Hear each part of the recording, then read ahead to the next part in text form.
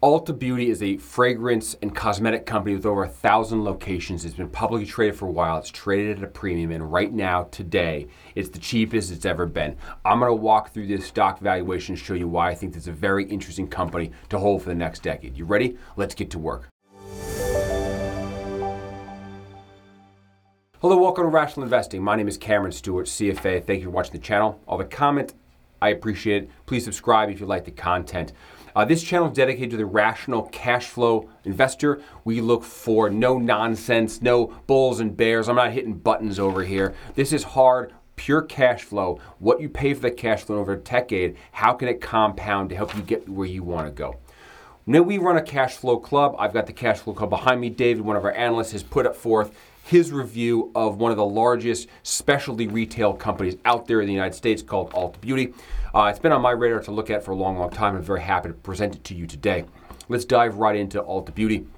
What do they do? Well, they offer skincare products, cosmetics, hair care products, fragrances. They are a multi-location retail company that provides all kinds of services, with their biggest partners being Estee Lauder and L'Oreal, making about 60% of their total sale volume. And they've been growing their store count. That's what these guys do. They roll out stores. They offer products, both private label and non-private label, and they got a lot of traction. They've been very, very good at it for a very long time. Before we dive into the income statement, let's review the 5 key factors we use in this channel to value each stock for further due diligence. Number 1, top line revenue growth. You want a stock that can grow its revenue. Number 2, earnings growth. EBITDA better be growing. Number 3, strong free cash flow. Number 4, low debt. You want less than 3 times debt. And number 5, well-priced stock. We'll get into what a well-priced stock is later, but it's got to be well-priced.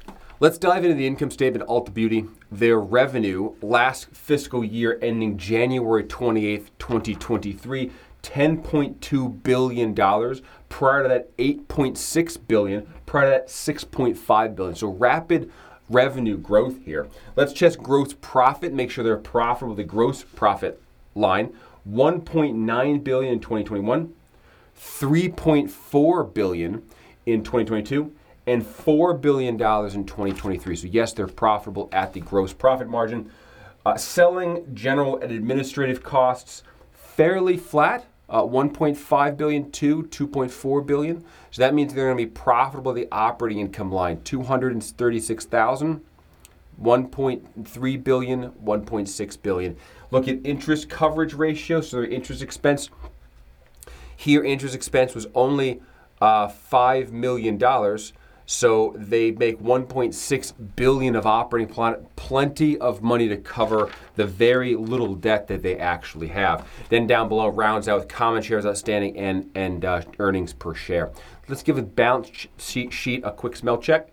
Balance sheet, they have $740 million in cash on the balance sheet, with $2.7 billion of current assets, $5.3 billion of total assets, with current being roughly half of that. Property, plant, and equipment, $1 billion. Operating leases, another $1.5 billion. Very little goodwill, which is what we want to see.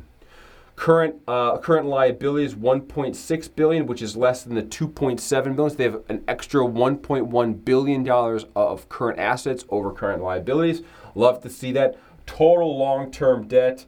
These are operating leases, by the way, of $1.6 billion. That's just the rental agreements that they sign for their retail locations. In terms of bank debt, I'm not seeing a whole lot of bank debt at all in this model. So in reality, I think this business is debt-free. And then equity here is building nicely, $2 billion of equity. Let's take a look at cash flow, where the rubber meets the road, the real number you want to see. All right, the cash flow statement, my favorite statement, your favorite statement, the cash flow statement. Pop quiz, what are the 3 segments of the cash flow statement? Operating cash flow, investing cash flow, financing cash flow. Let's take a look at operating cash flow. Operating cash flow last year, $810 million. That's hard jack that they made by running and selling products in their multi-location retail stores. That grew to $1 billion. That grew to $1.4 billion. By the way, year over year, that's a 50% move in cash flow from operations. Great job, team. Nice work. What do they do with that money? Well, they bought stores. They build new stores, $3 billion, but that is a whole lot less. That's about 20% of the total cash that they generate. So they generate far more cash than they need to build the stores. And what do? Look at this. They buy back an ton of stock. $900 million of stock they bought back for this business last year. Prior to that, $1.5 billion. They pay options. Do they pay a dividend? I don't see a dividend. So they don't pay a dividend, and they're not buying. They have no debt. They're not buying and selling any debt, which is great to see. Great cash flow statement. One of the pristine cash flow statements that I really like to see. So their retail locations. Well, how many stores do they have, and what's the growth rate of the stores? So 20 years ago, the stores, they had 126 stores. Now they have 1,355 stores. That has been growing over time. You can see the inflection in the curve where they really grew strong. The slope of this curve grew nicely in 2013, 2014 when it accelerated. It's been decelerating as they got to 2020. Obviously, the pandemic probably put a big pause on a lot of their retail expansion, but it's still growing. Another key metric when you're looking at a per store company is the revenue per store. And you can see their revenue per store was growing slightly through 2015 and has really ramped up recently. It's been $7.5 million per store, up from $4 million only 10 years ago. Here's a 20-year look at their total revenue and normalized EBITDA margin. You can see it took them a little while to scale. They were at 9% margin when they were younger in 2028, 2029. We're talking 20 years ago. And then the margin expands. They get to scale to 15 to 16%. It's been at 16% for the last decade. Recently, it's as high as 18.4% on the EBITDA margin as they continue to grow their normalized EBITDA and margin. What has the stock done over the last 20 years? Well, it's produced over 1,500% growth. What I'm interested in is this pullback we're seeing here recently as the stock has come down. I think that puts a very interesting opportunity to buy a company that has a pretty good handle on the entire cosmetic retail industry. So here you go. This is the stock chart I wanted to talk about. So it's enterprise value divided by the enterprise value EBITDA. So the line here is the market multiple, enterprise value divided by EBITDA, and here is your enterprise value. You can see the enterprise value has grown, the bars, over time. It peaked at over almost $30 billion of total value. It's come down.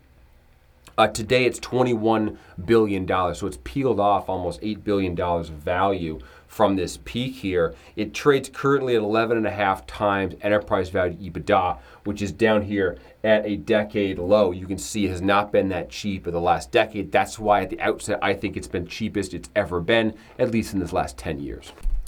So let's go through the cash flow one-pager. The one-pagers here, you can find these one-pagers at my website, cashflowinvestingpro.com. I teach an investment course. If you're learning to model yourself, you want to build financial models for the stocks that you own, which I highly recommend you do. Take my course. I'll teach you how to do it. I'll give you an Excel template. I'll train you to be a financial analyst. A lot of people have taken the course. They've really, really enjoyed it. It's changed how they look at stocks. I'm glad.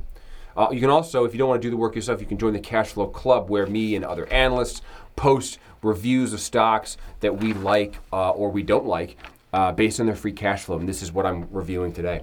So here we go. 2014, they made $2.6 billion of revenue. That is now $10 billion in 2023. That's a 16% annual growth rate over this time period. EBITDA is growing 18% over the same period of time, $434 million to $1.8 billion. Let's look at the debt. Debt is now at $1.9 billion, but remember that debt is only the retail lease obligations. It's not any bank debt. Bank debt's what we're really worried about. Signing a lease is an obligation, but the rent expense is already included in the EBITDA, so I think it's not fair to take rent liabilities and compare it to the EBITDA. This company, in my opinion, is debt-free. Market cap $5.6 billion to $25 billion, 18% growth rate. Growth rate. EBITDA enterprise value is roughly the same, $5.6 billion to $28 billion. It's currently at $21 billion, so it's trading at this 2018 level. which is a nice discount from what's traded historically. And when you look at EBITDA for this business is much higher than it used to be. Let's look at the enterprise value to EBITDA market multiple. So here it was 13% at its kind of low point. At high point, it's 28% during the pandemic. It's currently trading at 11.5, which is cheaper than it's ever been here. I covered debt earlier, which I think is zero. Adjusted free cash flow, we covered this earlier. It's been robust and growing the last several years. Over the long term, it's grown at 19% annually. That's in line with EBITDA. Good job, accounting team, accurately reflecting the cash costs and the income statement. CapEx has grown at 4%. You can see they make almost $1 billion of cash every year on top of their debt payments, or excuse me, after the CapEx payments. There are no debt payments. So that cash flow flows right through to cash flow to equity. This is what you and I are buying as an investor. We buy it on a per share basis, which is over here, $21 per share. Shares outstanding, they've been buying back shares. Earlier in the decade, they had 64 million shares. That has been bought down to 52 million. They've bought back a lot of their shares. Good job, management, on disciplined capital allocation. They've been able to grow the number of stores, and they've also been able to buy back capital. Great job. On a yield basis itself, this stock is pretty low, 2.8% to growth stock, but right now it's up above 5%, which is a very nice yield for a company that has a pretty decent growth history. Let's forecast this business and see what it looks like. So as a reminder, this business did $1.8 billion in EBITDA last year. We're going to forecast basically flat $1.8 billion and string it forward about a 5% growth long term. We think over the long term, they'll get back into building stores as the pandemic pipeline kind of takes time to sign lease obligations, do build outs, and the pandemic definitely paused that. But we think they'll get back on their footing and they'll continue to grow. Long-term target, $2.8 billion of EBITDA, just shy of $3 billion. You apply a market multiple of that at 14 times. Right now they're trading at 11.5. So you get a market multiple expansion, and we think that's going to yield a stock price value of $756 per share. If we do this on a cash flow basis, they make roughly $17 per share right now in free cash. We think that's going to grow over time to about $26 per share. And a yield of 4% produces a stock estimate price, $662 out 10 years from now. Right? That's just an estimate. We have no idea what the future looks like. This is a pure guess. But it's grounded in some facts that hopefully gives us an understanding how much risk we're taking on by buying the stock. On average, between the two methods, we think it's a $709 valuation. Now, what can I buy the stock today for? Well, I can buy as much stock as I want at $378 a share. I get a pro rata share of that free cash flow, $17 to $26, and I'm out about $700 out in the future per share. That is a 12.3% IRR on an annualized basis. That's why we think this stock is a trifecta. It does three things very well. It grows earnings, it buys back shares, and right now, being the cheapest I've ever seen it on a market multiple basis at 11.5 times, it can expand that market multiple to give you the trifecta, hence the t-shirt of the trifecta. Now, let's review the 5 key attributes here. So top line revenue growth, yes, that's growing. Number 2, EBITDA. Enterprise EBITDA is growing. Number 3, strong free cash flow. Yeah, it's about $1 billion a year. Number 4, low debt. That is 0. Number 5, well priced. Yes, it is well priced because the estimated guess, finger in the air, kind of back of the envelope math suggests that this stock could outperform the stock market. Stock market returning 10%. This saying 12.3%. Over long term, that gives it a good rating. I think it's a very interesting stock. Take a look. Throw me the comments down below. What would you like to see next? I'm happy to take recommendations. This is Cameron Stewart from Rational Investing. This is the review of Ulta Beauty. If you like the kind of style of this, I highly suggest you take the investment course. Take that. I'll give you the Excel sheet. We'll go through Apple on how to value Apple, and I'll show you how to be a financial analyst. If you're looking to apply for investment banks or you want to be a financial analyst as a career, email me. It's listed down below. I'm happy to take questions or kind of point you in the right direction. My name is Cameron Stewart. This is Rational Investing. Thanks so much for watching. Hit the subscribe button if you like the content. It always helps me out. Okay, take care. Bye-bye.